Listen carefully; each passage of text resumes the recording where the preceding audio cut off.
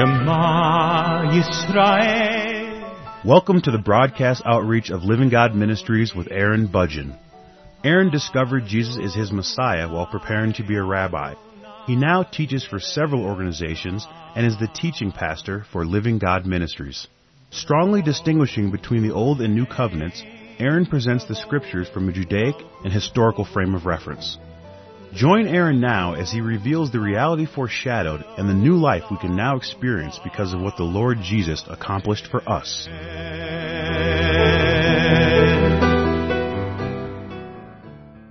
I'd like you to consider an example. And of course, this example is going to be very simple. And the reason why I want it to be simple is because I want you to understand the underlying issues that I really want to address through this example. But let me just start out with an example of cookies. That's a simple example. Let's assume that I have a package of cookies, and let's say I have 20 cookies in this package, just to pick a number. And let's assume that you and I are together in a room and there are 18 other people in this room. I bring this package of 20 cookies into this room of 20 people, and everyone gets to sit down in a chair while I open up this package, and one by one, I'm going to go to every individual, one at a time, and I'm going to take out a cookie out of this package, and I'm going to give this cookie to each individual. You, of course, are the last person that I come to. When I get to you, I actually have 2 cookies. I've got one for myself, and I have one for you. And so I take out one of the cookies, and I look at it and say, oh, this is looking really good. And then I just put it in my mouth, and I start eating it. And then I pick up the next cookie, and I say, and this one's for me. Have a nice day. So everybody in the room got a cookie except for you. In fact, I got 2 of them. But everybody got a cookie except for you. Now, what would be the first word that might come to your mind in this kind of a scenario? You might think of the word fair. Or in this case, this is not fair. I mean, how is it that all of these people got to have a cookie, but you? That doesn't seem fair, does it? No, in fact, you might express that. You might jump out of that chair and say, that's not fair. That is horrible. How dare you? How could you? Who do you think you are giving everybody a cookie except for me? This might be your reaction, and I can understand that. If I was in that kind of a situation, I would probably be thinking that myself. I would be surprised if I wasn't. I can appreciate that, especially if they're good cookies. But what would happen if instead of that scenario, I brought this package of 20 cookies, and all these people are in this room, and the only one who gets a cookie is you. In fact, I give you the whole package, right in front of everybody. I give you this package, and I say, this is for you. Now, do you suppose all the other people in the room would be claiming something like, well, that doesn't seem to be fair? No, instead they might think of something like, hey, why don't you consider sharing that package of cookies? Don't you think that might be a good idea? We can enjoy those cookies together, you know, things like that. But you, on the other hand, would you claim with great outrage, would you say to me, this is not fair. How dare you give me all of these cookies and not share any of these cookies with everybody else? You should have taken some of these cookies that would have been given to me, and you should have given them away to other people. Look at all these other people here. No, this generally does not happen. This is not usually the case. You know, sometimes when we hear this claim from our children or children who are around us, they make this claim that life is not fair, you're not fair, things are not fair, whatever. What it usually means is that somebody got more than they did. That's usually what it means to them. But there is another definition. I've been working on a definition for a long time, and I expect I'll continue to try to do some changes on it. But the current definition that I have for fairness is not so much when you get more or the same as somebody else, but instead it is actually a claim on someone else's property or time. In this case, I'm talking about property. But that's my definition. The definition that I'm going to use for fairness is a claim on someone's property or someone else's time. You see, in this cookie example, you probably didn't give a lot of thought to the idea that those were my cookies. I mean, did it ever occur to you that maybe that might have some significance? That these are my cookies? And if they're my cookies, why can't I do what I want with my own cookies? Why can't I do that? If I want to give all of my cookies away to all these people except for you, then why can't I do that? Why is it that you get to establish a claim or make a demand on me to claim that I am not doing something appropriate with my own personal property? I mean, why is it that I can't do with my cookies what I want to do with my cookies? But this is a very serious issue for a lot of people. There are people who really believe that I don't have a claim on my cookies, that when I go into an environment like that, those are no longer my cookies. Those cookies belong to the collective. Everybody gets to have a cookie.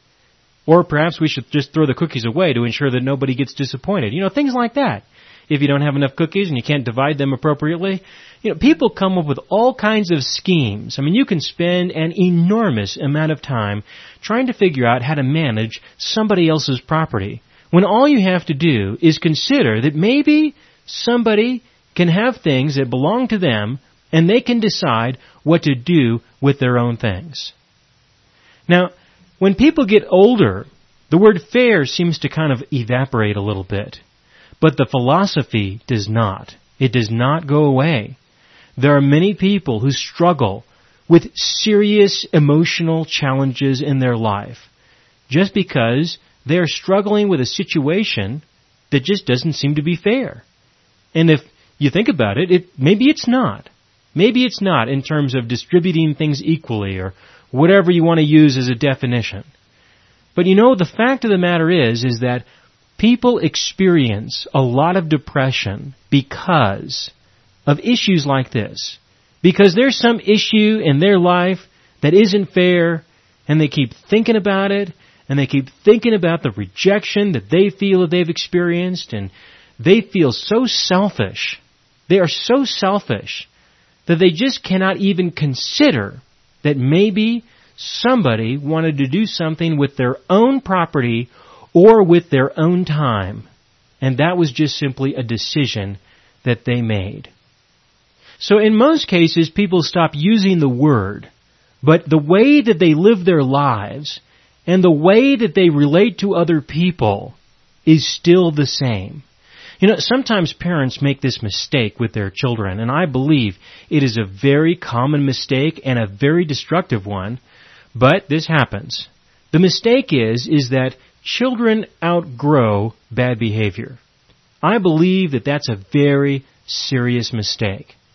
I mean, in one way that could be valid, that their behavior does change, but the underlying principles, the underlying philosophy that caused the bad behavior, that's not what changes. That doesn't change. The philosophy, the beliefs that the children have, they morph. That's the proper word. I don't believe that they outgrow childish problems. What they do is they morph into other, more sophisticated problems. Let me give you a simple example. Haven't you ever encountered someone who is perhaps over the age of 40 who seems to be acting like a 2-year-old or a 10-year-old or a teenager, something like that? Haven't you ever encountered somebody like that? It could be, and in my opinion, in most cases that I personally have had exposure to, this apparently seems to be the case, in my opinion, that this person is acting like this because they never resolve fundamental issues like these when they should have been resolved. Personal property is a very serious matter. You know, when you're 2 years old, you get introduced, normally, to the word no. And no normally means that there is private property. Usually in the house, when they go and try to take something that's not theirs, it's not their toy, it's probably your toy. And it's probably very breakable also. And so, how do you suppose they view that? They might view that as unfair. How is it that you get to play with this toy, but they don't get to play with this toy? And if you don't explain to them or find some way to eventually express to them that there is a difference between things that belong to them, things that belong to you, if that is never understood, then this problem will morph into all kinds of problems. All sorts of different kinds of creative problems. Problems like theft. That's one of the underlying causes behind people stealing things, because they don't think things are fair, and so they decide that they're going to balance things out a little bit. That's not always the case, but it is a very popular justification for taking things that don't belong to an individual. It's a very popular way of solving this kind of injustice or this problem that they believe exists. That's how people get through life. They don't deal with fundamental issues of personal property, of a person's right to make a decision about what they are going to do or not do with their own time. And they claim that this person owes them something or should do something. And that if they don't, they are evil and there should be some punishment involved, or you can just hate them and justify it, all kinds of creative things like that. And this childish behavior, this immature behavior, continues to morph as people get older and people become more sophisticated, more creative in how they express this belief that they have that somebody owes them something. That the people around them exist for the purpose of providing them with happiness, with things, with whatever they desire. That's what other people are for in their life. Only to find out that that is not how most people are going to behave. That's not what people are going to do. And when they don't, this person is going to be disappointed. They're going to experience a significant amount of disappointment from this rejection that will lead to depression and maybe even despair. Now you might think that this sounds a little odd. And if you do, then congratulations. You have probably overcome a lot of these issues, and congratulations. But there are a lot of people around you who are really struggling with this. And if you were to study an individual who is dealing with serious depression and emotional problems, some of them, not all of them, are caused by this one simple root issue. This one simple root issue that they believe that they have the right to claim something from someone else, whether it be property or time. I believe that fairness is a wonderful thing. I do. And if there is some way that I can be fair with the people who are close to me when it comes to cookies and other things like that, I do personally make an effort to do that. But it's my belief that fairness is not about a debt that is owed, but that fairness is a gift that is given.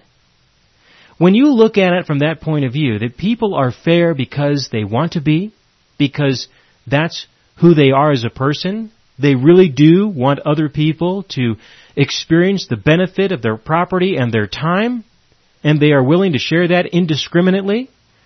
This is something that people give, not something that you can demand from somebody else. And if you feel bad, if you feel as though you have been rejected because someone hasn't been fair in your eyes, then it's probably because you're looking at fairness from the point of view of debt and not a gift. Now, why would this be important? Well, I believe that the number one reason as to why this is important is not necessarily because of the relationships that we have with each other.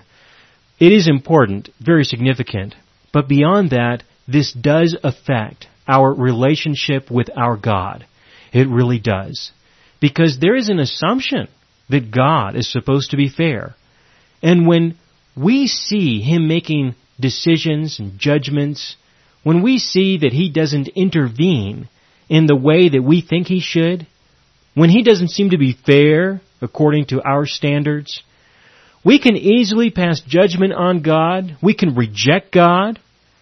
We can turn away from Him. People do this. Do not underestimate what I'm telling you. People turn away from God because they have not made this transition. They have not matured to realize that fairness is not a debt, it's a gift. And until they do, until a person comes to terms with this, then I don't see how they can appreciate having the opportunity to have a relationship with their God at all. I really don't. I really believe that this will be a serious barrier between an individual and their God. Now, of course, I believe a person can have some relationship with Him of some kind, but it will be very limited. Very limited. How can you relate to Him on that basis? How can you relate to Him when you believe He owes you or He owes somebody else? When He doesn't deliver in the way that you think He should? And if you use the standard of fairness in the terms of equal distribution, that can very well be unfair. I mean, sometimes He heals somebody, sometimes He doesn't. That doesn't seem fair. Some people go to heaven, some people go to hell. That doesn't seem fair, right? Sometimes He blesses, sometimes He doesn't bless. Sometimes He intervenes, sometimes He doesn't intervene. How are you possibly going to have a personal relationship with a God, with a person, who displays these kinds of characteristics? Who doesn't share His property equally? Who doesn't share His time equally? How can you possibly do that? You can't. That's my point, is that you will not have the maturity level to see Him in this way, to respect Him in this way, to recognize that He can do what He wants with His own things and with His own time, and if He does anything for you at all, if He gives any of His time, any of His property to you at all, it is not a debt, it is a gift.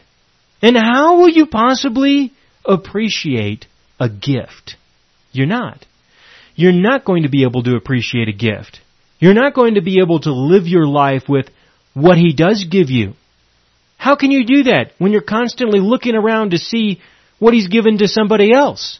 How can you enjoy what He has given to you when you're preoccupied with everybody else and what they have and what He's given to them? It's not possible. This is a selfish attitude that keeps people from having a relationship with their God, and it also is an attitude that keeps people from having relationships with other people. For example, if you have a husband or if you have a wife, and they're not like somebody else's husband or wife, they don't give like that person does. They don't give of their time. They don't give of the things that they have. They don't share like this other person does. Then how can you appreciate what your spouse does give you? How can you do that? It's not going to be easy. You're always going to have an attitude towards them because you cannot appreciate what they have given, what they do share, because they owe you something. That's why.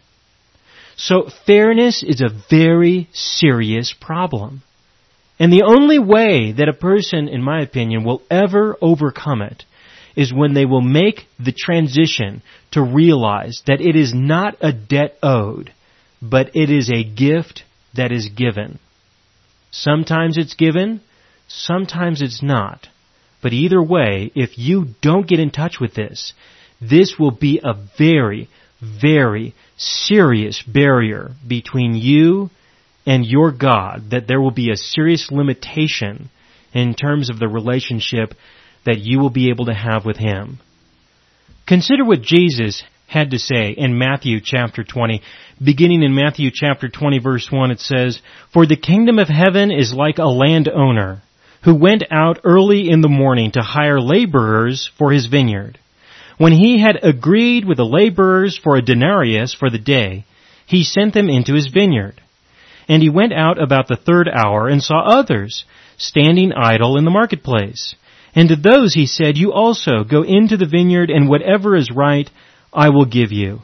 And so they went. Again he went out about the 6th and 9th hour and did the same thing.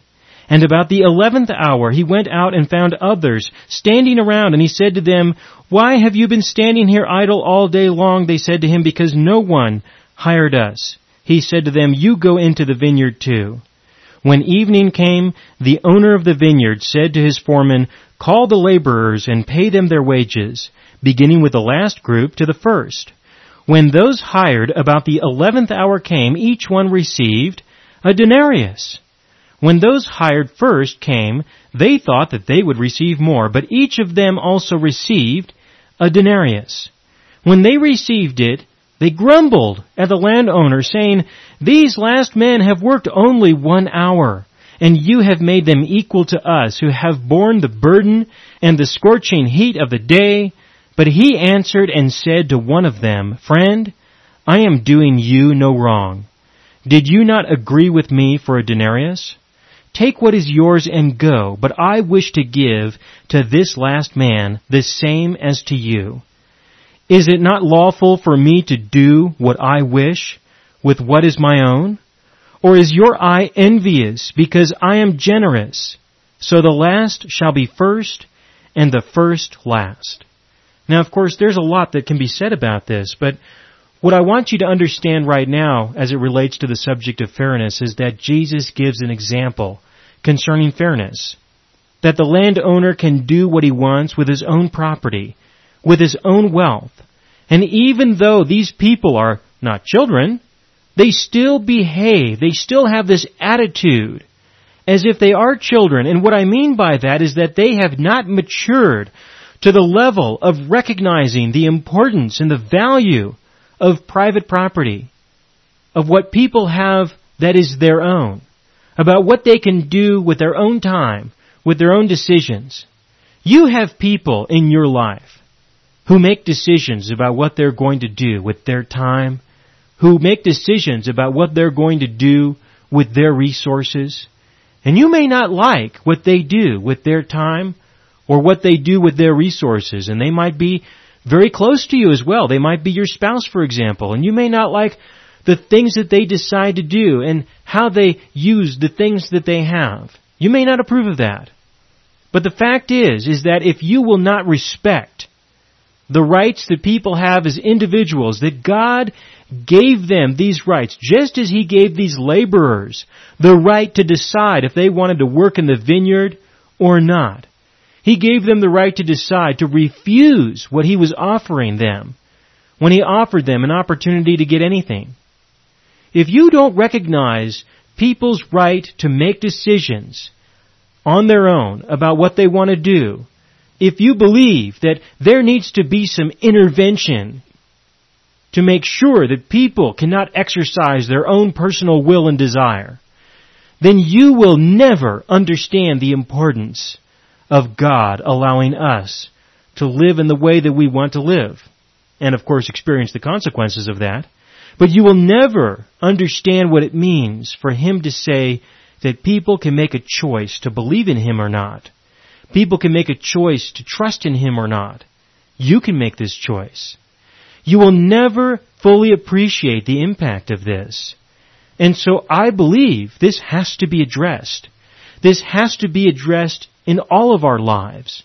There will always be an opportunity in your life to be confronted with this kind of a situation. Take some time to look back in your life right now and see what kinds of circumstances and what kinds of situations you saw that you believe were unfair, and look at them from a different point of view. Instead of looking at these people from the perspective of debt owed, how about a gift given?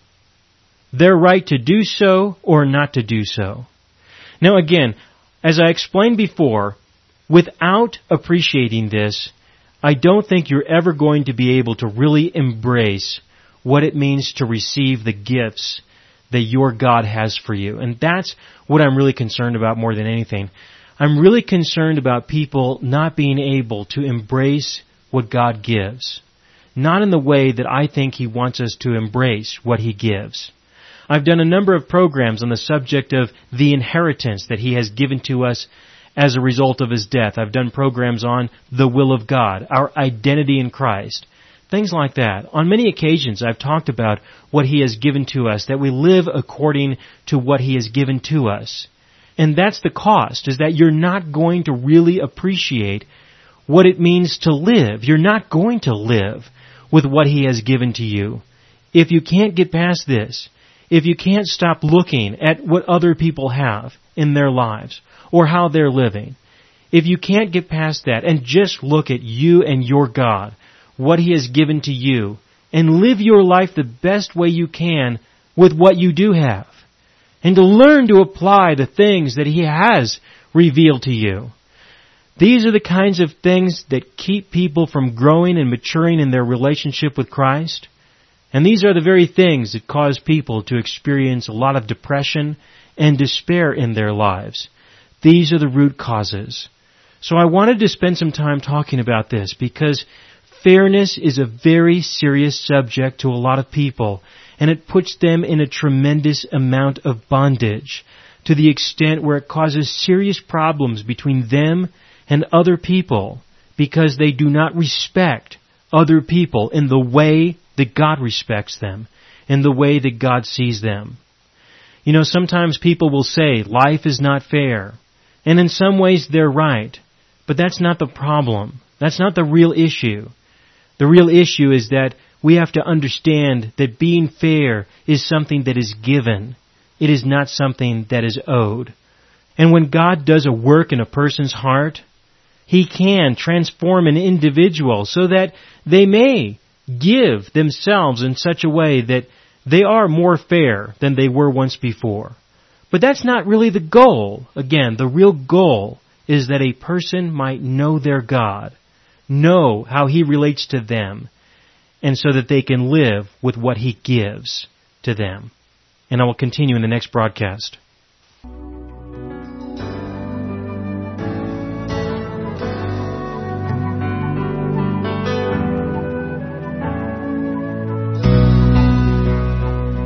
You have been listening to the broadcast outreach of Living God Ministries. You can hear all of our programs for free through our radio archive at livinggodministries.net.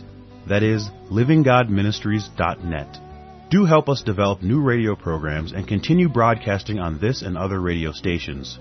Send your contributions to Living God Ministries, P.O. Box 38353, Colorado Springs, Colorado 80937, or use the donation link on our website, livinggodministries.net. That is, livinggodministries.net.